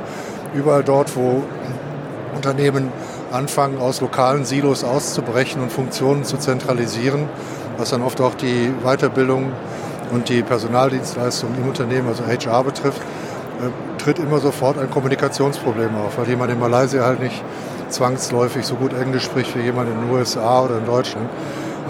Das heißt also, große Unternehmen haben überall da, wo sie sich auf den Globalisierungsweg machen und dazu Technologie verwenden, kommen die relativ schnell an einen Punkt, wo sie nicht mehr miteinander sprechen können. Das sind alles so Türme von Babel, wenn Sie so wollen, in sich. Und genau an dem Punkt setzen wir an mit einer cloudbasierten Lösung, in der wir den Sprachgebrauch der Unternehmen zum Teil im Einsatz von artifizieller Intelligenz, Artificial Intelligence, analysieren und dann eben keine Sprachkurse machen, sondern Sprachbefähigung betreiben anhand des Sprachgebrauchs im Unternehmen. Das ist das, was wir versuchen herzustellen, Standardisierung des Sprachgebrauchs. Da gibt es jede Menge Beispiele, Sie haben jetzt mal eins genannt, aber im Grunde ist es bei allen Unternehmen dasselbe. Sobald da mehrere Menschen miteinander kommunizieren müssen, die aus unterschiedlichen Sprachräumen kommen wir ins Spiel. Also ist die Digitalisierung eigentlich, also der technische Fortschritt, die Einführung von Lernmanagementsystemen, wie Sie sie hier überall sehen, in einer zentralen Funktion anstatt von vielen Learning-Management-Systemen an verschiedenen Standorten, bedingt zwangsläufig, dass dann auf einmal Training auch in vielen verschiedenen Sprachen verstanden werden muss. Compliance-Training beispielsweise kann man gar nicht mehr so schnell übersetzen, wie sich die Regularien ändern. Das heißt, es muss sich darauf geeinigt werden, dass jeder so gut Englisch versteht, damit man tatsächlich auch die Regeln im Unternehmen nachvollziehen und nachweislich auch verstanden haben sollte. Da gibt es viele Beispiele. Wie kann man sich das denn konkret auch vorstellen, gerade im Hinblick auf Unternehmen, die auch einen ganz speziellen Jargon haben? Ich könnte mir vorstellen, im Maschinenbau, aber auch Flugzeugbau, Airbus wäre vielleicht auch wieder ein schönes Beispiel, dass man ein ganz spezielles Vokabular hat, also über die generellen Sprachfähigkeiten hinausgeht. Das geht genau in die richtige Richtung. Also was wir machen und was unsere Kunden von uns erwarten, ist ja nicht, dass wir den Mitarbeitern beibringen, ein Bier zu bestellen oder abends in der Kneipe zurechtzukommen, sondern denen geht es darum, Mehrwert fürs Unternehmen, für die Wertschöpfungsprozesse im Unternehmen zu schaffen. Das geht zum Teil auch über Sprache, weil wenn man nicht darüber sprechen kann, kann man es auch nicht zusammen machen. Das ist eine ganz einfache Gleichung. Jetzt Beispiele wir arbeiten bei Unternehmen ich habe Ihnen das vorhin schon mal erzählt, mit 100 Krebsforschern zusammen, die wir befähigen, über die Systeme, die wir anbieten, überhaupt über ihr Thema auf Englisch miteinander zu kommunizieren. Das dient nicht mal so sehr dem Sprachgebrauch, sondern der Beschleunigung der Kommunikation. Wir arbeiten sehr viel in der Automobilindustrie, wir sind ein deutsches Unternehmen.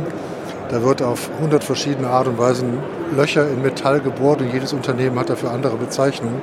Das heißt, genau diesen Wortschatz und diesen Sprachgebrauch holen wir aus den Unternehmen raus, aus Materialien, die verwenden, aus den Unterlagen, die wir mit den Mitarbeitern und den Teilnehmern überhaupt erarbeiten. Wir haben so eine Art Content-Management-System, in dem wir den Sprachgebrauch des Unternehmens lernen und dann immer wieder neue Lerninhalte umbauen und das dann nicht mehr nur als Kurse an die Mitarbeiter ranbringen, sondern in kleineren Einheiten. Hier wird jetzt überall dieses Stichwort Microlearning über die Learntec geschoben. Das machen wir schon eine ganze Zeit, weil das Thema, das wir betreiben, ist noch gefährdet. Also man ist noch in größerer Gefahr, sehr viel Geld zu investieren für etwas, was dann relativ schnell wieder vergessen wird. Eine Sprache zu erlernen dauert relativ lange. Und wenn man die nicht benutzt, das wissen Sie auch aus der Schule, wenn Sie mal Französisch gehabt haben, können Sie noch lange kein Französisch, ist es dann irgendwann wieder weg. Das heißt also, die Systeme, mit denen wir arbeiten, sind so ausgerichtet, dass man über kontinuierliche Lernanreize den Sprachstand auch behalten wird. Das geht dann wieder mit Inhalten aus dem Unternehmen, also nicht mit irgendwelchen Wald- und Wieseninhalten. Das ist ein sehr komplexes Thema, das wir bedienen können, weil wir jetzt schon seit über 15 Jahren in dem Bereich tätig sind und einen sehr großen Fundus an Inhalten haben für verschiedene Branchen, für Funktionen innerhalb von Branchen. Also wir können Sprachkurse machen und Sprachbefähigungs- Materialien für HR in pharmazeutischen Industrie beispielsweise und noch weitergehen bis auf Abteilungsebene. Das ist, glaube ich, der wesentliche Trend, der so in der modernen Arbeitswelt kommt. Wir haben gar nicht mehr die Zeit, wirklich Kurse anzubieten, sondern wir müssen den Menschen in dem Moment, in dem sie etwas spezifisch brauchen, genau den Inhalt geben und das bisschen geben, mit dem sie dann wirklich weiterkommen können. Was dann auch für die Mitarbeiter Sinn macht. Ist ja oft so, dass man sagt, ein halbes Jahr, meine Herren, da arbeite ich lieber. Aber arbeiten sehr stark an Systemen, an personalisierten Systemen, in denen personalisierte Inhalte zum richtigen Zeitpunkt an den Mann oder an die Frau gebracht werden. Was bedeutet denn dann die Entwicklung der Sprachkompetenz konkret? Also ich habe jetzt spontan das Bild vor Augen, es geht meistens um Englisch als eine Art Lingua Franca, aber gibt es auch andere Beispiele, dass meinetwegen ein deutsches Unternehmen Deutsch als Unternehmenssprache hat und man auch anderssprachige Mitarbeiter dann in Deutsch schult? Oder ist es wirklich so, dass eigentlich immer Englisch als die grundlegende Sprache ist und dass es um vorwiegend englische Sprachfähigkeiten geht? Da muss man ehrlich sagen, die Messe ist gelesen. Also sprechen mehr oder weniger gut 2 Milliarden Menschen auf der Welt Englisch. Die haben irgendwann mal Englischunterricht gehabt. Dann kommen Chinesen natürlich. Und Deutsch lernen etwa nach dem Goethe-Institut, Zahlen, die uns verfügbar gemacht haben, etwa 20 Millionen Menschen. Das ist, um mal die Größenordnung ins Spiel zu bringen. China hat vor etwa 5 Jahren entschieden, etwa 300 Millionen Menschen Englisch so gut beizubringen, dass sie im internationalen Geschäftsverkehr tatsächlich kommunizieren können. Und das wäre so der letzte Punkt gewesen, an dem eine andere Sprache als Englisch eigentlich nochmal den Schritt hätte machen können. Und damit China wird in Kürze das größte englischsprachige Land der Welt sein. Da werden mehr Menschen Englisch sprechen als in den USA. Also das Thema Englisch als Geschäftssprache ist durch. Was nichts daran ändert, dass es nicht mal in Einzelfällen, sondern genau in solchen Fällen, wie Sie die gerade geschildert haben, Unternehmen gibt, die Wert darauf legen. Das ist in Frankreich der Fall, in Italien, Spanien, also in den wieder selbstbewussten Nationen im nicht englischsprachigen Raum, wo erwartet wird, dass Führungskräfte auch die Sprache sprechen, die das Unternehmen tatsächlich spricht. Und das ist ein Thema, das wir auch bedienen. Mit genau den gleichen Methoden, mit genau der gleichen Intensität, die wir auch für Englisch aufbringen. Und da haben wir, denke ich, diesen globalen Rahmen einigermaßen beschrieben. Wie sehen Sie denn dann die Sprachkompetenz gerade in Bezug auf die Digitalisierung? Spielt das wirklich konkret eine Rolle auch bei Ihren Kunden oder in anderen Unternehmen, dass wirklich der digitale Wandel auch Sprachkompetenzen erfordert? Das ist eine interessante Frage. Es ist fast andersrum, weil ich habe das vorhin schon mal geschildert, wir kommen oft ins Spiel, wenn Unternehmen eine Zentralisierung ihrer Prozesse anstreben. Das geschieht in der Regel durch ein Learning Management System, Talent Management System, eine Suite von Systemen, wie man sie hier auf der Learntec an jeder Ecke sehen und kaufen kann.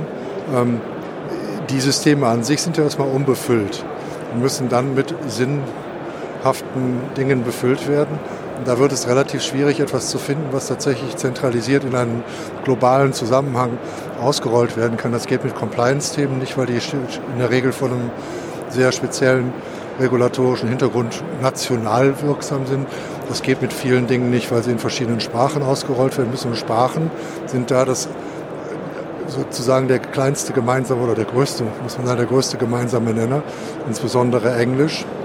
Deswegen wird häufig zum Anfang einer Digitalisierungsstrategie in der Weiterbildung Sprachentraining oder generell das Thema Sprache nach vorne geschoben, weil man es für alle argumentieren kann.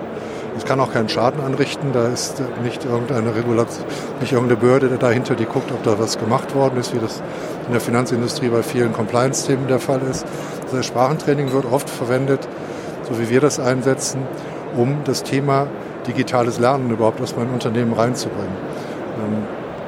Hat für uns den Effekt, dass wir im Grunde auch unterwegs sind mit dem Thema digitale Transformation. Also wir bringen gar nicht das Thema Sprachentraining nach vorne, sondern wir helfen Unternehmen tatsächlich die digitale Transformation nach vorne zu bringen, indem sie Systeme anfahren, mit denen das Training digitalisiert wird. Und das wiederum ist ja die Grundvoraussetzung dafür, dass man eine Belegschaft, die ja zum Teil thematisch weit von dem weg ist, was sich so ein CEO vorstellt, man tatsächlich auch digitalisieren kann. Die müssen erst mal drüber reden können. Ja, wenn ich das höre, das macht alles absolut Sinn. Vielleicht zum Abschluss die Frage, wie sieht es denn dann letztendlich aus in den großen Unternehmen? Wie stark ist die Sprachkompetenz wirklich ein Thema?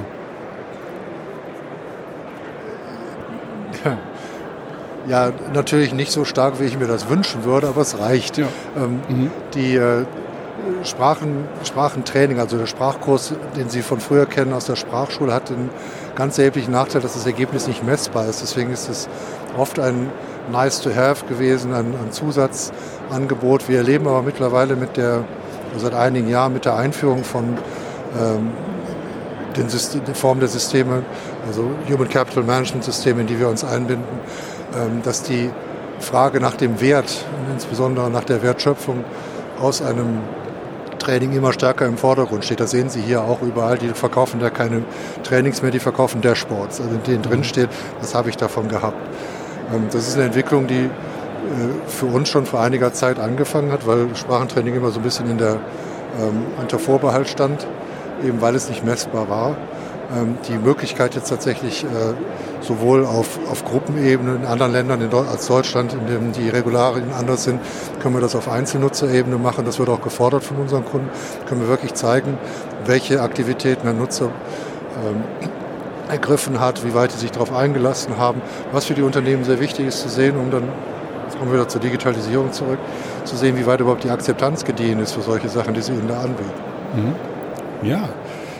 Vielleicht zusammenfassend, also Sprachkompetenz in Digitalisierung und Globalisierung, finde ich, wie gesagt, ist wirklich ein ganz relevantes Thema.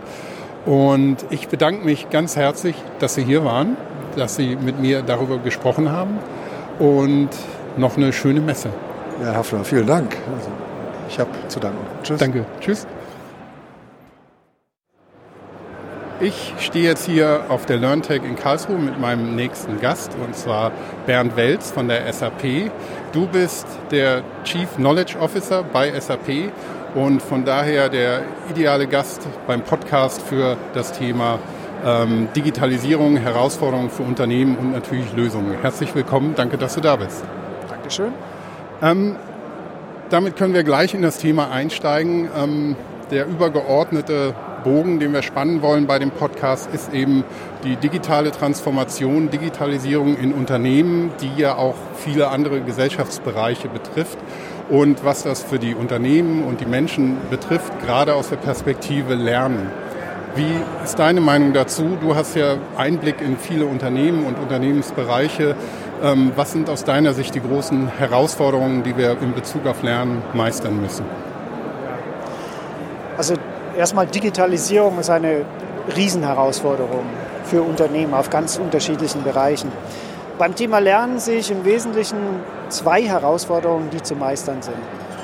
Herausforderung Nummer 1 ist, das Paradigma, wie man IT-Training angeht, muss geändert werden. Heute ist das Paradigma aus der Historie heraus eher ein reaktives Paradigma. Das heißt, ein Unternehmen definiert seine Geschäftsstrategie, gibt sich ein Businessmodell, definiert Prozesse, sucht dann eine Software, die genau das unterstützt, was man sich überlegt hat oder was vielleicht auch schon im Einsatz ist, wählt die Software aus, dann wird ein Projekt aufgesetzt und dann kurz bevor das Projekt startet, muss man das Projektteam schulen in der entsprechenden Software, in den entsprechenden Technologien, die man vorher ausgewählt hat. Training, ein IT-Training, vorher war vielleicht in der Vergangenheit nicht notwendig. Digitale Transformation, das ist aber ein anderes Paradigma notwendig, ein proaktives Paradigma. Es geht ja darum, neue Technologien zu nutzen, um das eigene Geschäft zu verbessern, Prozesse zu verschlanken, vielleicht das gesamte Geschäftsmodell umzustellen, einen Wettbewerbsvorteil zu erzielen gegenüber den anderen Marktteilnehmern. Und das gelingt natürlich nur dann, wenn man ein gewisses Wissen über diese digitalen Technologien sich aneignet, bevor man überhaupt weiß, ob man sie in der Praxis wirklich einsetzen will, wann man sie einsetzen will. Sonst kann man keine Strategie definieren. Sonst kann man eigentlich gar nicht darüber reden, welche Geschäftsmodelle sind denn in der Zukunft möglich auf Basis der neuen Technologien. Das heißt, dieses Paradigma IT-Training, das kommt erst ganz zum Schluss und ist eher eine Folge eines Softwarekaufs, muss sich ändern hin zu, wir leben in einer Zeit digitalen Transformation. Digitale Skills sind notwendig, schon im Strategiefindungsprozess, in den Planungsprozessen. Also muss ich auch vorher oder zu dem Zeitpunkt an Training denken, an Ausbildung auf diese digitalen Technologien. Das ist Herausforderung Nummer 1. Herausforderung Nummer 2 ist, es reicht nicht einmal einen Mitarbeiter auszubilden, sagen, so, du kriegst jetzt digital Technologien und kriegst da einen Abschluss oder erreichst irgendein Kompetenzlevel und dann ist gut. Das geht leider nicht, denn diese digitalen Technologien, die ändern sich sehr schnell. Es kommen immer wieder neue hinzu. Ja, wir haben bei der SAP, bei unseren SAP-Kunden einmal nachgefragt, welche Skills seht ihr denn als wichtig an für eure Strategiefindung oder in der digitalen Transformation? Wir haben das im letzten Jahr gemacht. Da kamen dann auch neue Themen wie Artificial Intelligence, Machine Learning, Blockchain und so weiter raus. 2 Jahre vorher haben wir die gleiche Umfrage gemacht. Da kam kein Blockchain vor. Da kam auch kein maschinelles Lernen vor. Das heißt, die Themen ändern sich ständig, erweitern sich und innerhalb eines Themas sind natürlich auch die Fortschritte enorm, die da sind. Das heißt, es reicht nicht zu sagen, ich brauche einmal ein Ausbildungsprogramm, dann ist das Skill Gap geclosed und ja, ich bin gut, kann dann wieder weiterlaufen, sondern man muss ein Lernsystem aufsetzen, was dieses kontinuierliche Lernen fördert, fordert sicherlich auch. Und auch ermöglicht, also in der Praxis, also ein System, was auch kleinere Updates ermöglicht, was dieses Frischhalten von Wissen auch mit zum Ziel hat, zum Hauptziel hat. Vielleicht da ein Punkt, mit dem man ganz gut anknüpfen kann. Du hast es auch in deinem Vortrag hier auf der Learntec erwähnt. Die soziale Komponente beim Lernen ist auch eine ganz wichtige, weil das Thema Digitalität, digitaler Wandel, Themen wie Informatik und alles, was dazugehört, bereitet vielen Leuten Angst, wenn sie damit konfrontiert werden, dass sie es lernen müssen. Und auch die Nachricht ist, die oft damit kommt, wenn ihr dabei bleiben wollt, müsst ihr das lernen. Was muss also noch passieren neben diesen Konzepten und den Herausforderungen, die du gerade beschrieben hast, damit man auch wirklich innerhalb von einem Unternehmen, aber auch darüber hinaus alle mitnehmen kann? Um alle mitzunehmen, braucht man eben eine auf Neudeutsch Lern-Experience, die auch wirklich alle anspricht. Und da ist ein ganz, ganz wichtiges Element, glauben wir, diese soziale Komponente. Und es ist wissenschaftlich nachgewiesen, dass der Mensch eigentlich in Gruppen gemeinsam besser lernt als alleine. Das heißt nicht, dass man ständig sich kontinuierlich da irgendwie austauschen muss, also während des Lernens. Nein, das nicht. Aber man muss die Möglichkeit haben, mit anderen Lernern sich auszutauschen, Kommentare auszutauschen, Fragen, Zugriff auf Experten und nicht nur zu bestimmten Zeiten, sondern das möglichst wirklich kontinuierlich. Und da kann schon digitale Plattformen, alles was auch im privaten Bereich über soziale Medien, Netzwerke etc. genutzt wird, die gleichen Techniken, die muss man jetzt einsetzen fürs Lernen, um diese Nähe und dieses Gruppengefühl auch zu erzeugen. Dann kann das auch tatsächlich funktionieren. Ohne die digitalen Hilfsmittel kann es, glaube ich, nicht funktionieren. Wie gesagt, ein System von einem kontinuierlichen Lernen, von einem lebenslangen Lernen wäre zu ineffizient, wenn es nur auf klassenraumbasierte Training, auf physische, direkte, persönliche Kontakte basiert. Und genau da können die digitalen Technologien helfen, diesen Austausch, dieses soziale Element auch reinzubringen. Zusätzlich natürlich trotzdem zu Klassenraumtraining, oder virtuellem Klassenraumtraining, was es auch immer da gibt. Die Herausforderung ist ja, diese ganzen verschiedenen Lernkanäle so optimal zu nutzen als Unternehmen, dass es einmal passt zum Unternehmen und den Arbeitsabläufen, die es da gibt. Also jeder muss sein Wissen aktuell halten, kann aber dann eben nicht sein, dass man tagelang, wochenlang jeden auch beliebig aus dem Unternehmen rausnehmen kann. Ja, also da ist man auf digitales Lernen angewiesen. Aber es muss auch in der Kombination einfach stimmen und den Mitarbeiter auch wirklich an die Hand nehmen, dass er gerne seine Kenntnisse und Fähigkeiten da auf dem Laufenden hält. Und wenn du Du nennst es digitale Hilfsmittel. Wir sehen ja hier auf der Learntec viele Innovationen, viele Sachen wie Virtual Reality Learning oder auch Lernplattformen. Was sind denn aus deiner Sicht die interessantesten Trends oder auch Technologien, die es vielleicht auch schon länger gibt, aber die jetzt ihren Durchbruch haben könnten, gerade um als solche Hilfsmittel zu agieren, um eben genau dieses Ziel zu erreichen, die Leute auch abzuholen? Also das ganze Thema künstliche Intelligenz, maschinelles Lernen insbesondere, hat natürlich auch für das Thema Lernen ein Riesenpotenzial in mehrerer Hinsicht. Mit maschinellem Lernen, mit künstlicher Intelligenz kann ich natürlich dieses Lernerlebnis noch viel mehr individualisieren, weil ich den Lerner kenne, weil ich weiß, wie er sich verhält, kann sich also auch das, wie ich Inhalte dem Lernen präsentiere, in welcher Reihenfolge, kann sich individuell auf die Person einstellen. Also fast wie ein persönlicher Tutor, ein persönlicher Lehrer. Das ist natürlich ein Ideal, was sehr, sehr, sehr hoch gesetzt ist und auch Anforderungen hat, hohe Anforderungen hat daran, wie Content überhaupt produziert wird, wie abgeschlossen sind einzelne Content-Elemente. Aber in die Richtung wird es sicherlich gehen, also dass auch die digitalen Lernplattformen ähnlich wie ein Lehrer auch tatsächlich auf den Lernenden eingehen kann und dazu dann im Hintergrund alle diese AI und tollen neuen Technologien auch tatsächlich benutzt. Virtual Reality ist auch sehr interessant. Ich sehe da zwei Anwendungsbereiche. Das eine ist, Virtual Reality zu nutzen, um sich von seiner Umgebung sozusagen abzuschotten, um am Arbeitsplatz ganz einzutauchen in eine Lernumgebung. Das ist das eine Potenzial, was Virtual Reality hat. Das andere ist sicherlich, mit den Hilfsmitteln von einer virtuellen Realität lassen sich einfach manche Inhalte viel, viel besser erklären, als wenn man nur animierte, meinetwegen noch PowerPoint-Slides oder sowas benutzt.